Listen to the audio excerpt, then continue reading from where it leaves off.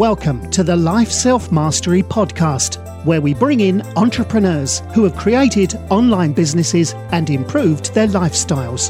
Here's your host, Rohit Malhotra. Hi everyone, this is Rohit from Life Self-Mastery, and today I'm excited to have Anantaraman Pattabiraman, who is the CEO of NI, which are building segment for global payments. With a single integration, online merchants can connect to multiple payment gateways, wallets, alternative payment rails, and non-financial rails. It offers a no-code dashboard for product managers to design custom flows to suit their business needs. Anta was earlier CEO of Oro and was earlier VP at Goldman Sachs. He's done his MBA from Ahmedabad and bachelor's from IIT Madras. Welcome to the show now, Anta.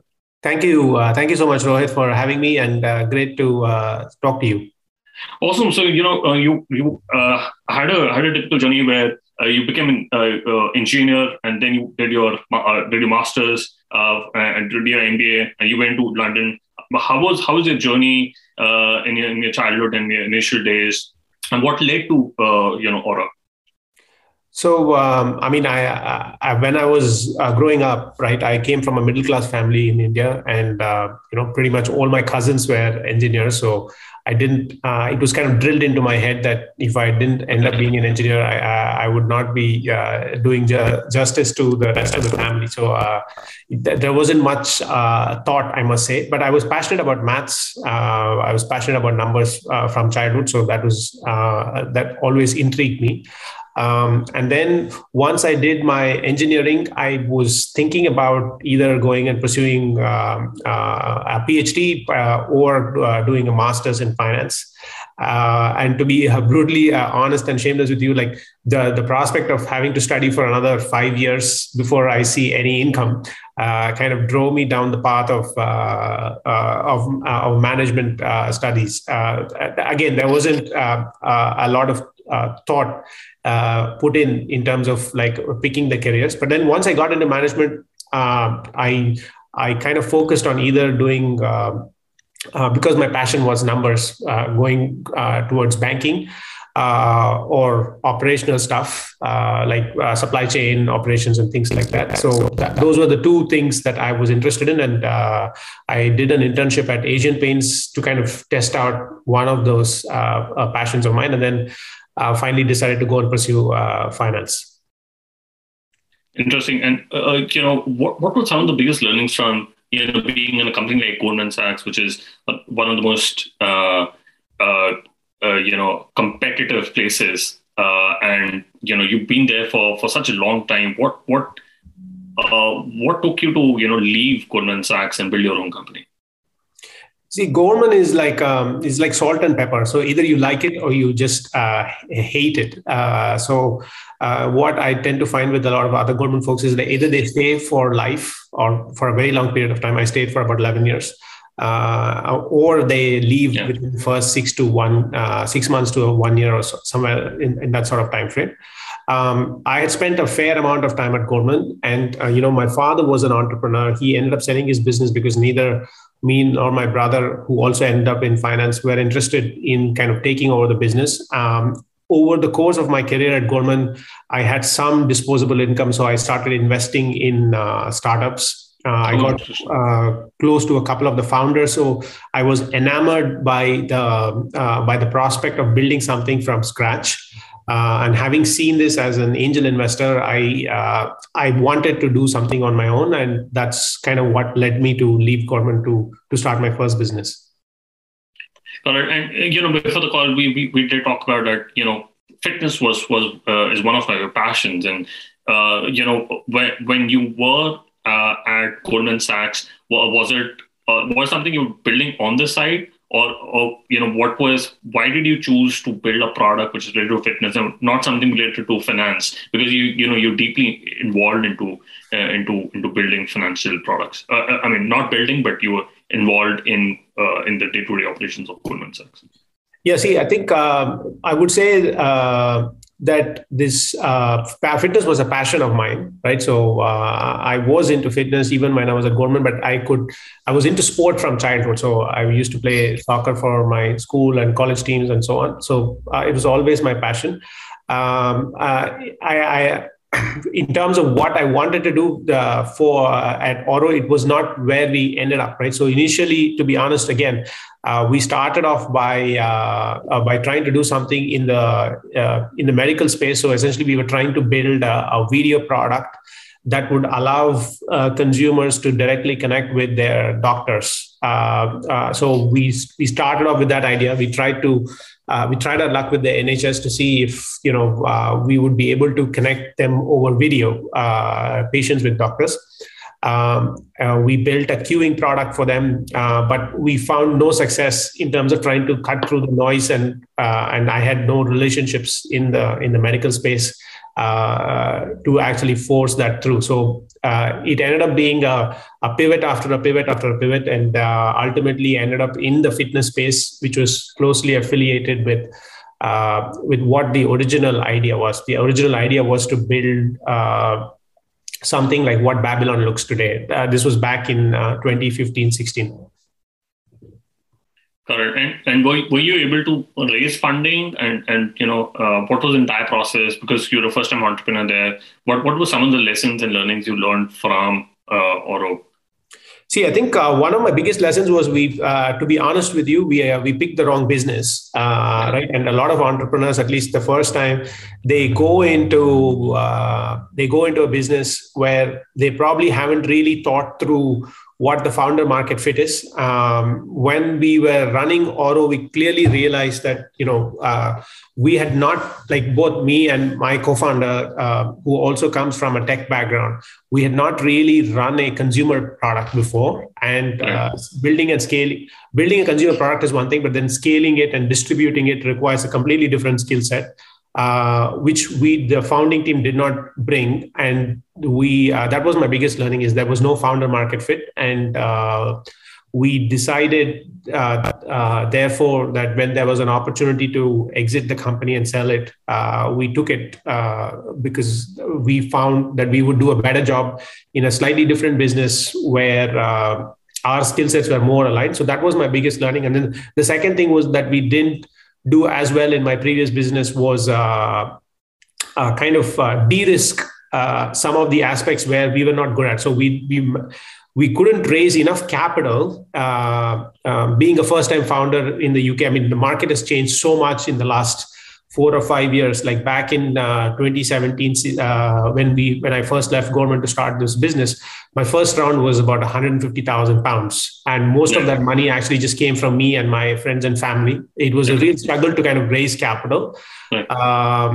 And it was very hard for as an immigrant founder to raise money here. I didn't quite have the connections, so it was a significant challenge for me. But the market has moved on and quite substantially in the last 3 or 4 years.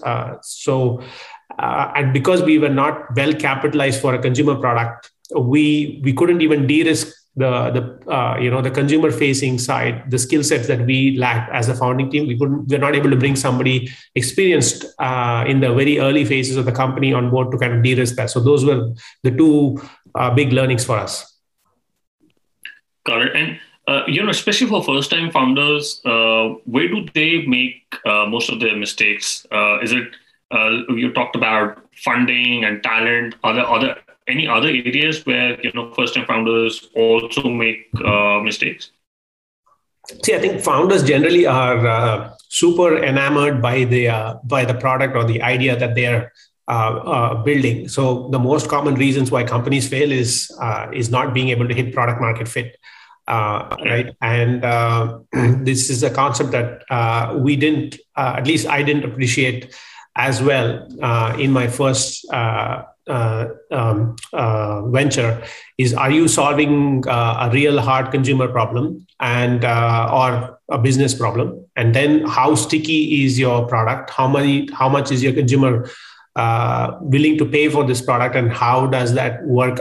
Is this really a business at the end of the day, right? So it's one thing to build something where a few people might find it useful, but is this a real business opportunity? Is something that founders fail to appreciate. And then the other reasons are obviously capital and then team being the two most prominent reasons why companies or startups fail. Mailman is a email assistant that shields you from unimportant emails, minimizing interruptions, and making your days calmer and more productive. You can visit mailmanhq.com and use the code LSM, which gives you the benefit of 15% off for the first year on the annual plan, which already has 20% discounted compared to the monthly plan. So you can visit mailmanhq.com and use the code LSM. Right. And it's interesting that, you went on to start your next startup this year. You've been part of the Y Combinator batch. And what led you to start INAI? What was the thought process? Sure. So while we were building Oro, we had we were a digital subscription product, which is a B2C subscription product, and we were able to essentially sell into any market overnight without having to worry about distribution like a CPG product. So we started out in the UK, we expanded into the US, we got a deal in Australia, so in lots of places. And what we found is that the checkout experience, we spent a lot of money trying to optimize the landing page and, the messaging, the Facebook ad that would bring the customer to our landing page. But we didn't spend enough time optimizing that final checkout process. And most of the drop-off was actually happening on that credit card page. And we started off with Stripe, but we were not able to localize the customer experience for each of the markets that we wanted to operate in. So our American consumers wanted to pay with PayPal. Some folks in Asia wanted to pay with other local wallets. Some of the customers wanted to split the payment. So these buy now, pay later products, each one of them became a custom integration that we as a business had to provide at the checkout. And these tickets would be sitting on our Jira board for months, and there would be heated discussions between our growth PM and our engineering team in terms of why these deliverables were not met. So this was a real pain point for us. And we started to think about how the architecture needs to look like in order to build this as a standalone product. So once we sold the company, we decided this was an exciting space for us to be building on, because it was a problem that we experienced, and we talked to a few other founders who were in the same space, and they all had pretty much the same problems. And I've had few founders who got into Y Combinator, but once you get into Y Combinator, it's always a special feeling. But how was your experience in Y Combinator and the whole process, especially since I think the last 2 years it's been all virtual now. What was your experience? And I think you're still part of the YC batch right now. You would be graduating soon, so just wanted to understand your experience there. I think this experience has been transformational for us as a business on a few fronts. So we were part of Startup School before in our previous business. We couldn't go to YC, we didn't get through to YC. And then also from a logistics perspective, it was going to be very hard. Like, I have a young family here in London. Karthik has a young family here in Bangalore. It would be very hard for us to kind of uproot ourselves, uproot the engineers, and then move to San Francisco for 3 months. That was not an option. But in this instance, we were lucky to kind of get through. And also it was remote, so it kind of ticked all the boxes. In terms of how it has been transformational, I think it has focused the minds of myself and my co-founder to think in the same way, which is the YC way, which is to iterate fast, break a few things, put something out there, get quick customer feedback, and then complete that loop and keep building and iterating instead of trying to hypothesize what the customer need would be. I mean, we come in with a lot of bias into this product because we experienced the pain point. So we were building, initially our idea of building this product was significantly biased by what we had experienced. But we also, but going through YC has kind of forced us to not build out the entire product as we had imagined, and kind of build a minimum version product that we can share with customers, get feedback and iterate and move quickly on. I think that's been enormously helpful. And then obviously YC provides you a great network of folks who have been through this journey, of other founders and learning from other founders in terms of the mistakes that they made, either on the capital raising side or on the hiring side or on the sales side, I think has been enormously helpful. And then not to mention the network of investors that YC has exposed us to, which has enormously benefited our business. So I would highly recommend it. No, I think Y Combinator has been special in the last couple of years. And I want to talk about especially when I was at Oyo Rooms, we struggled with understanding which should come sooner, supply or demand. I want to understand how do you onboard clients, and what are some of the distribution strategies that you use to onboard clients for a product like yours? Yeah, so I mean, you're right. This is a chicken and egg problem. And with respect to payments, because we are an aggregator business, we had to show up with at least a minimum number of integrations. Because if you just show up only with Stripe as an integration, then there's not much value to working with NI as opposed to going directly with let's say Stripe. So I think we focused on a couple of things. We focused on like one market initially, right? We focused only on like cross-border merchants, and we are focused on where the pain point is the most brutal in terms of them wanting to expand to multiple markets in the earlier stages of their life cycle, because they don't have to worry about distribution, and our product enables them to do just that. We focused on trying to focus on the smaller companies because they are much easier to onboard. So currently we're working with a lot of startups and it's easier to onboard a startup than a company that makes already several $100 million in revenue. So those were some of the things that we adopted.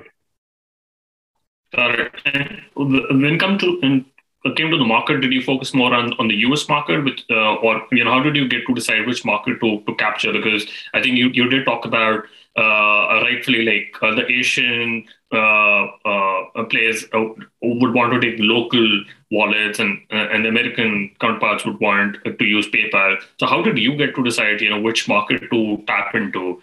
And especially with the local startups, what was the process of deciding which founder should take up what particular hat or role in the initial stages? See, I think in the initial stages that we had very clear understanding between us as founders as to what roles we would assume. I was going to focus, and I continue to focus on sales and marketing and fundraising, and Karthik focuses primarily on product and engineering at this point in time. And obviously we kind of split some of the sales calls and so on and so forth. But there's a clear delineation in terms of responsibilities, and I would highly encourage other founders to kind of think through that delineation so we can have some kind of KPIs, at least for the founders. So we put some targets. And I think one thing that I forgot to mention is YC forces you as a team, founding team, to set measurable goals on a periodic basis, be it 2 weeks or 4 weeks. And that's something that we absolutely want to incorporate even once we are out of YC, because I think that culture of having measurable goals and then evaluating what you did against those goals and trying to understand what led you to not meet those goals or beat those goals can be quite powerful in kind of pushing your business forward, even once you're not in that program. In terms of the market, I think we looked at where the pain point was the most acute. Where was the fragmentation in terms of payment providers the most acute? Is primarily in Asia. And so we are focused on a lot of merchants that are getting into Asia. These could be US merchants getting into Asia or Asian merchants just expanding locally, where the fragmentation is the most in terms of local payment methods. US is fairly unified other than PayPal and cards. But in Asia, the distribution of alternate payment methods is significantly larger. In many markets, if you don't offer APMs, you could lose almost 50% of the volume. So that's how we kind of thought about what was the initial markets that we would focus on. Got it. Interesting. You talked about goal setting, and I wanted to understand what are the frameworks that you use to decide what to delegate and what to control, not only among your founding team but among your employees as well. Yeah, this is a hard that there are no easy solutions and there is no fixed recipe for things like this, right? Because every team is different. It also depends on the structure of your early team, how experienced folks are, and what you want to do. See, from our previous venture, what we realized is we kept everything to ourselves as founders, and we are only trying to delegate tasks as opposed to assigning them measurable KPIs and giving them a responsibility. So, but that was a mistake in hindsight. It doesn't empower your team who are at the fighting those battles, either on the engineering side or on the distribution side. They are a lot closer in order to make those decisions. So in our second venture, what we have done is we've tried to delegate at least a lot more of the responsibility to our teams, and we have like KPIs in place. So, for example, we might say that the success rate of our transaction needs to be at least 99.9999, and the failure rate is 10 to the power minus 10. So you give that as a measurable goal to the engineering team, and then let them figure out what is the best way to implement your product, in order to meet that goal, instead of you trying to micromanage. So that's something that's worked for us in the second venture. We are finding, we're still very early.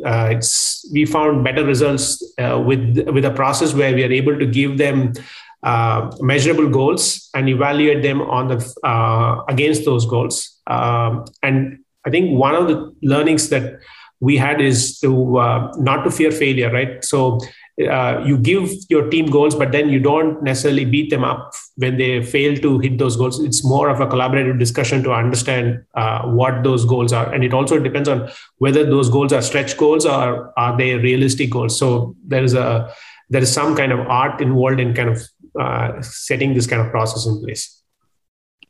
Very interesting. And, Anta, you've been a part of large company like Goldman Sachs. You build a fitness product, now you're into fintech. How do you think about learning frameworks for new topics? And, how do you go about constructing your own learning frameworks since you've worked in different verticals in different industries? Yeah, so I try to approach the problem from bottom up, right? So if we had to solve the payment problem for our new venture, we try to understand what the entire flow looks like from the time the customer puts their credit card to the time the money hits the bank account of the merchant. So we try to understand deeply like what that flow looks like. Coming from a finance background, I was fairly familiar with what we needed to do, and then try to break down that problem into a series of sub problems, which smaller teams can basically tackle. Okay, what pieces are the software layer? Which pieces require the financial layer? Which piece do we require regulatory licenses in order to be able to do this? What are we in the flow of money or not? And so we try to approach the problem from a bottom-up approach. Try to break them into smaller bite-sized problems, and then assign teams either between ourselves or with the early engineers or early people or the product folks that we have, and then try to assign them and then do it that way. If you try and do it right from the top, at least my experience is it's been difficult to solve them. Got it. And especially in the early stages, there are a lot of decisions which have to be made. Now, how do you determine between head versus heart in decisions? Where how do you amplify what decisions have to be taken through data versus gut decisions? Do you have any process to that? It's a difficult one, right? I think the most challenging part of running a startup is being able to, or being forced to make decisions when you don't have the full data, right? Yeah. We have to pick a market because we don't. This is an entirely new line of business. We are going after a segment of customer that has not been served by previous products, and we have to make a bet on whether this customer will actually adopt a product like this. based on, I don't know, a handful of conversations, right? If you go to an enterprise, they might want to do, they might hire a consultant, spend 12 months in order to get the consultant to collect these responses, and then another 12 months for their teams to kind of poke their head around. And then at the end of it all, after 2 years, they might decide not to do it. But we haven't got the time as a startup team to kind of spend 2 years because your capital is going to run out. So I think it is about getting comfortable with making decisions with partial data and being able to. That's why I really like the approach that YC kind of instills in their founders is don't spend a lot of resources and time on building the full product, because if you've done that, you've basically exhausted 30% of your runway by just doing that. And when you don't know if your customer is actually going to want that product. So it makes sense to build not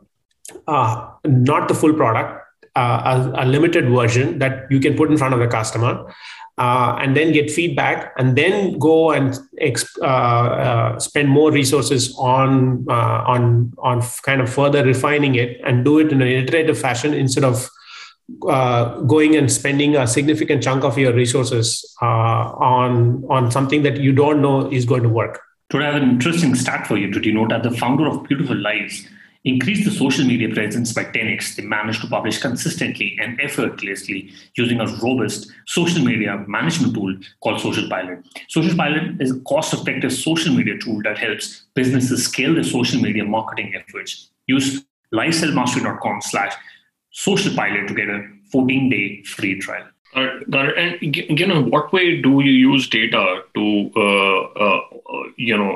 further inform the decisions you have made? Are there any instance, especially when you're running Oro or even in a that you've used data for better decisions?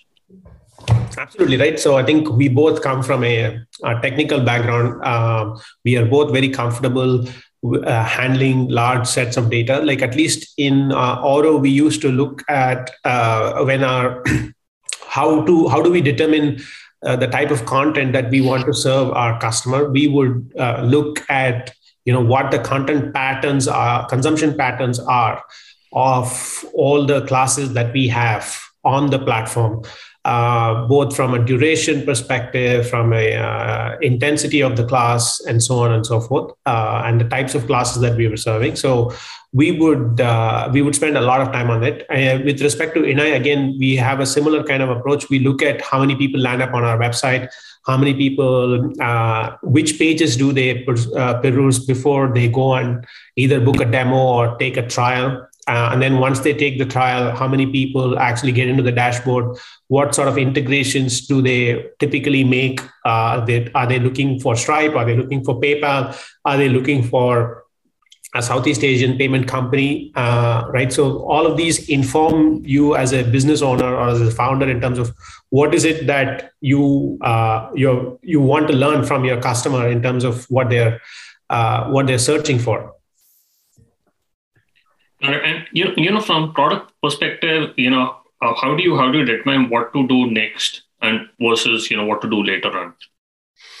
Yeah, so I think one learning for me is try to solve the hair on fire problems, right? So we always try to understand which customer has the hair on fire problem, where if this problem is not solved, either the business is going to go under or going to face significant losses, and what is the value that you associate versus that hair on fire problem. And we try to prioritize on that basis. If it is, if you don't offer a payment method for a large company, maybe that's not a priority item. But for a smaller company, or if you're operating in one market where that particular payment method constitutes 50% of the volume of e-commerce transactions, then you better offer it, because that's going to mean a large dollar value to that particular merchant. So we try to identify what problems are hair on fire problems and what are nice to have. And we focus on only those. And then we also try to weight that against what's the dollar value of the opportunity in terms of value to the merchant, and therefore the value to us as a business by solving that problem for our customer. And you're a second-time founder now, but how do you assess risk today? Especially, you started the company, after during the time of COVID. But how do you approach to risk and decision making? Has it changed over the last 4 years since you started your second company now? It has. I think over a period of time, people too tend to get better at making decisions. Yeah. I think for us, at least for me personally, I think having gone through the previous experience, we know what decisions involve people's opinions. So we used to spend a lot of time kind of arguing within the founding team on how should this product look like for the customer, what is it that they might like, or what is everybody has a view in terms of what, particularly when it comes to product and especially when it deals with customer, everybody has a view on how to present this to the customer. And we would spend an enormous amount of time kind of debating within our team, which is essentially a waste of time, right? Ultimately, it's only an opinion of person A versus person B, but what matters most is both of them could be wrong. What matters most is what the customer who's going to pay for that product thinks. So one big thing that we have instituted with Inai when compared to Oro is basically not spend as much time arguing inside on things that really are opinions and therefore need to be driven by the voice of the customer, either sourced as a qualitative feedback or through data. Correct. And Anta, I quickly want to do the top 3. What's your favorite business book? The Hard Thing About Hard Things. That's one of my favorite. Yeah, I think this is one of the most requested book from the guests who come on the podcast. And if you could go back time when you started an entrepreneurial journey or started Inai, what is the one thing you would have focused on or done anything differently? With my second venture or my first one? Both. Do you have any experience which you would want to change or something you would have focused on? See, I think a couple of things that I would highly recommend from my entrepreneur journey is one is really think about the problem that you're solving and the founder market fit and the team market fit. The second thing is make sure that your family circumstances are all sorted, right? From you have other commitments and you need to make sure that you have an excellent support system to kind of take you through this. This is a hard ride. So that's something that I would highly recommend other people do. And then the third thing that I didn't do in my first venture is kind of allocate some time for myself, whether it's exercise, whether it's, trying to unwind with a smaller holiday of just a couple of days here and there. But I feel that makes a material difference to my own mindset in terms of how I approach my day-to-day job. And that's a learning that I'm taking into my new venture. Yeah, no, all excellent points. And what's your favorite online tool? For example, Gmail, Slack, Zoom, anything other thing? Right now, I'm on Gmail and Zoom all the time. All right, we'll put that in the show notes. And what is the best way people can know about Inai if they want to use a product? And what is the best way people can reach out to you? Yeah. So, if you are a startup entrepreneur, we are offering startups 6 months of free access to our tool. So you can email us at vip@inai.io and we'll get you up and running with a global payment stack within 30 to 60 minutes. Awesome. We'll put that in the show notes. Anta, thank you so much for taking our time speaking to us. I really enjoyed my conversation with you. Thank you so much. Cheers. Thanks for listening to the Life Self-Mastery podcast, where we teach you how to start and grow your online business. For more information, visit Rohit's blog at www.lifeselfmastery.com.